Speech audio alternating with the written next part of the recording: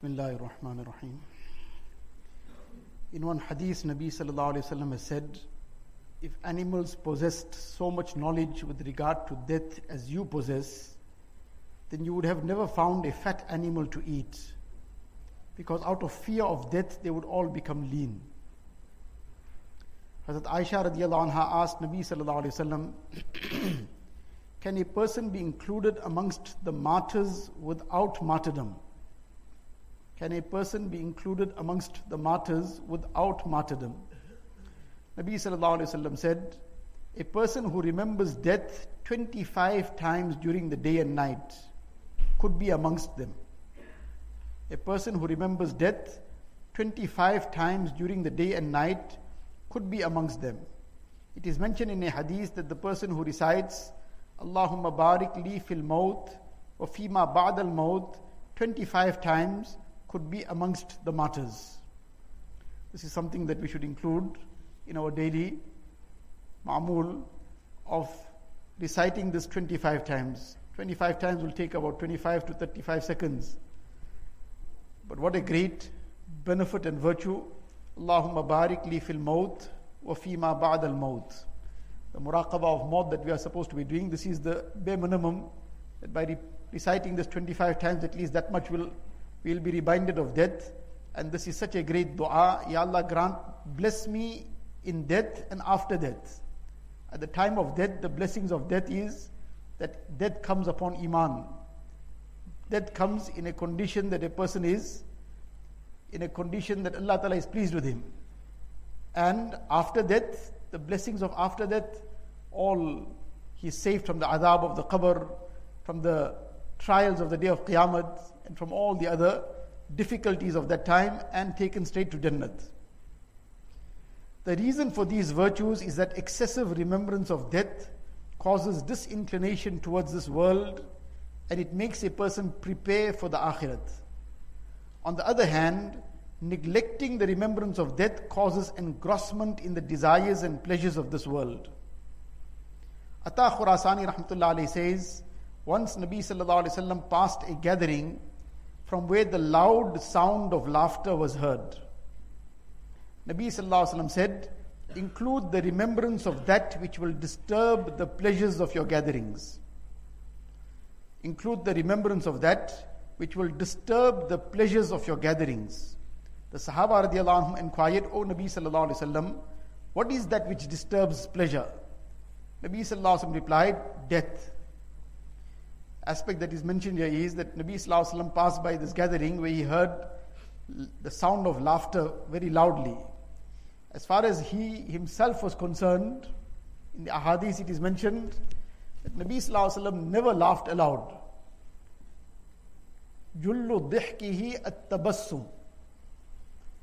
His laughter was to the extent of a smile, and if it was something very much, that it would have smiled so much that the teeth that normally are not visible, because he smiled so widely, those teeth would become visible. This was his laughter. There was rarely ever any sound heard out of his laughter. So when Nabi sallallahu alaihi wasallam heard this loud laughter, this is what he then advised them, that include the remembrance of that which will disturb the pleasures of your gatherings. The Sahaba inquired, what is this? He replied, death. In one hadith, Nabi sallallahu alaihi wasallam has said, remember death excessively. It prevents sinning and causes disinclination towards the world. If a person, as we mentioned yesterday as well, person has death in front of him, and he is aware and realizing that this could come at any moment. He's conscious of that this could come just suddenly. So that would become a great barrier between him and sin. Very difficult now for him to get involved in something haram, because he's conscious that suddenly in the midst of this I could die.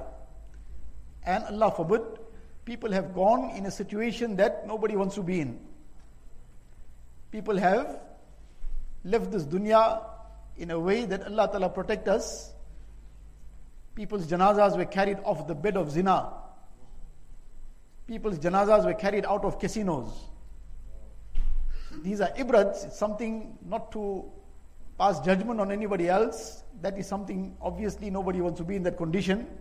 But it is ibrat. It is a lesson that we should never be bold in these things. Always be conscious of death.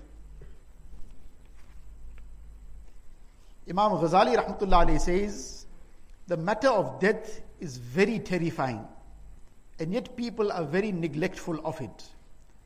Firstly, because of their involvement, they do not remember it. And if they do, then too, because their heart is attached to something else, it is only remembered verbally, which brings no benefit. Hence, it is necessary that the heart be made free from everything else, so that death be remembered in such a manner as if it is in front of one. This is the same muraqabah of maut that we are repeatedly discussing, that to meditate over death. One is just a casual discussion of it, or to just think about it in passing. Meditation is something else. This is the meditation what is being discussed here now. That hence it is necessary that the heart be made free from everything else, totally clearing the heart, emptying the heart at that time from all other thoughts, all other concerns, everything else out. And that be remembered in such a manner as if it is in front of one. The method of doing this is to ponder over the condition of one's relatives, friends, and dear ones who have left this world, and how they were placed on the bier, the janazah, and then buried in the soil. One should think about their beautiful features and high positions, how the soil has transformed their good features, how their bodies have been separated into pieces, and how they have left behind their children as orphans, their wives as widows, and their dear ones and relatives crying. All their goods, wealth, and clothing were left behind. This will also be my condition one day. How they sat in gatherings laughing aloud, and today they are silently in their graves. How they were involved in the pleasures of this world, whereas today they are sleeping in bare soil. They forgot death, and today they have become its target. How they were in the intoxication of youth, whereas today none inquires about them. They were always engaged in the occupation of this world. Today their limbs, hands and feet are separated. Insects cling to their tongues and surround their bodies. They used to spend their time in laughter. Today their teeth have fallen off. What plans and arrangements they used to make for the future, whereas death was above their heads. The day of their death was near, but they were unaware that tonight they would not be in this world. I am in the very same condition. Today I am making plenty of preparations for tomorrow, despite being unaware of what will happen tomorrow. How aptly an Urdu poet says, "Agah apni maut se koi bashar nahi, saman 100 baras ka hai, kal ki khabar nahi." That no man is aware of his death. He has wealth for 100 years, but he is unaware of what is to happen tomorrow. This is the thing that becomes the barrier then from sin, the barrier from having these very long hopes, that a person is conscious of death and he remembers death. Just to recite a few of the couplets of Khaja Azizul Hasan Majoob rahmatullah alayhi regarding the remembrance of death.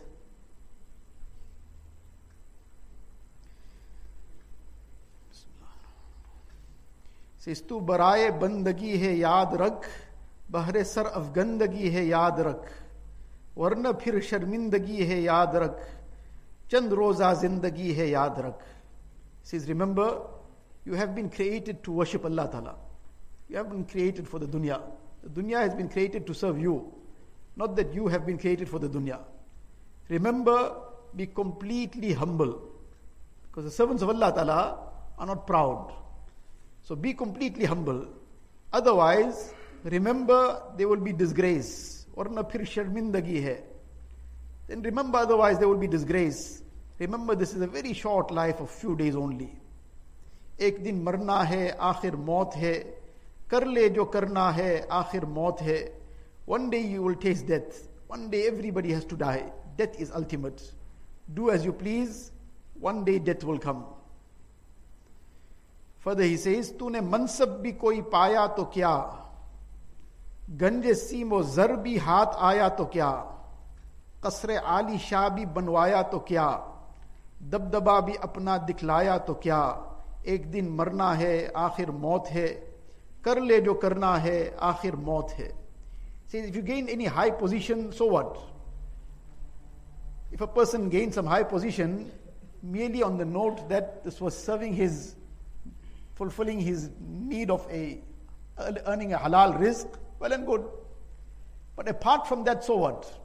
What has it achieved for a person in terms of the reality of akhirat? And if he got a lot of wealth and gold and silver and treasures, so what? How much of it he used in a right way, in a way to please Allah Ta'ala, alhamdulillah. But apart from that, so what? And especially, all that he finally left behind and went away, what use of it was to him? No use to him. He's gone. And if you constructed Qasr Ali Shah bhi banwaya to kya? He says if you constructed a huge mansion, a palace, so what? When a person is in the grave, is that going to be of any avail to him? If he built something that he had to live in, something comfortable, he could afford it, Allah Ta'ala blessed him with some ni'mat, alhamdulillah, fine. But it doesn't add any value to him. It doesn't make him any better in the sight of Allah Ta'ala. So therefore, he says, if you constructed a huge mansion, so what? And dabdaba bhi apna diklaya to kya? If you manifested your pomp and your glory and your force and position, so what? What did you get out of it? Ek din marna hai, akhir maut hai. Eventually, one day you are also going to die. One day you are going to see this death, and therefore you may do as you please. This death is going to come. So when death finally comes, all these things are going to be of no avail. It's not going to help a person in any way.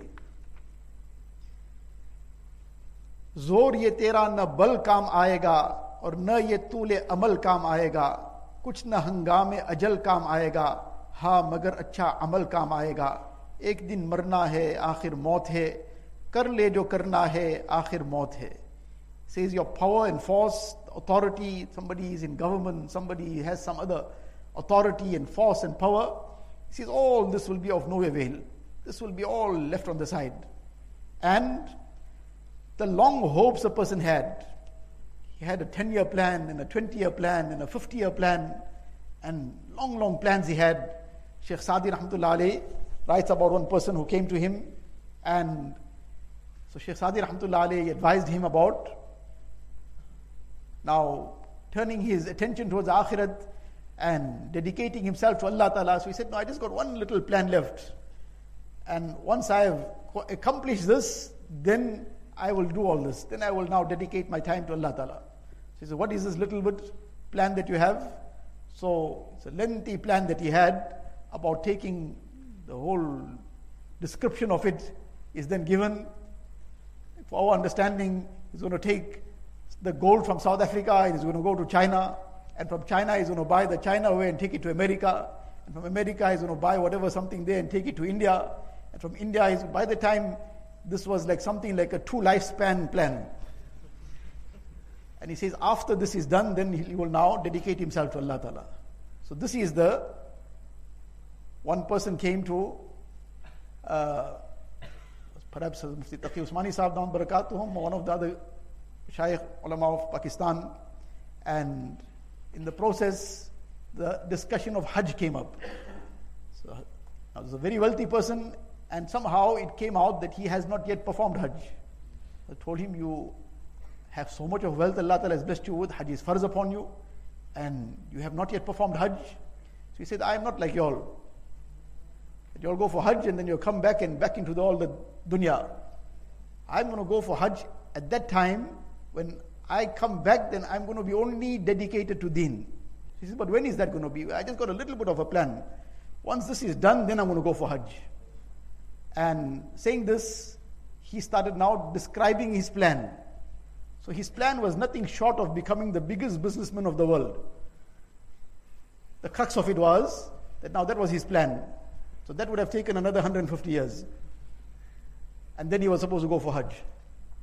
So this is what becomes the long plans and long hopes that a person, shaitan gets him involved in, and as a result makes him totally unmindful of death.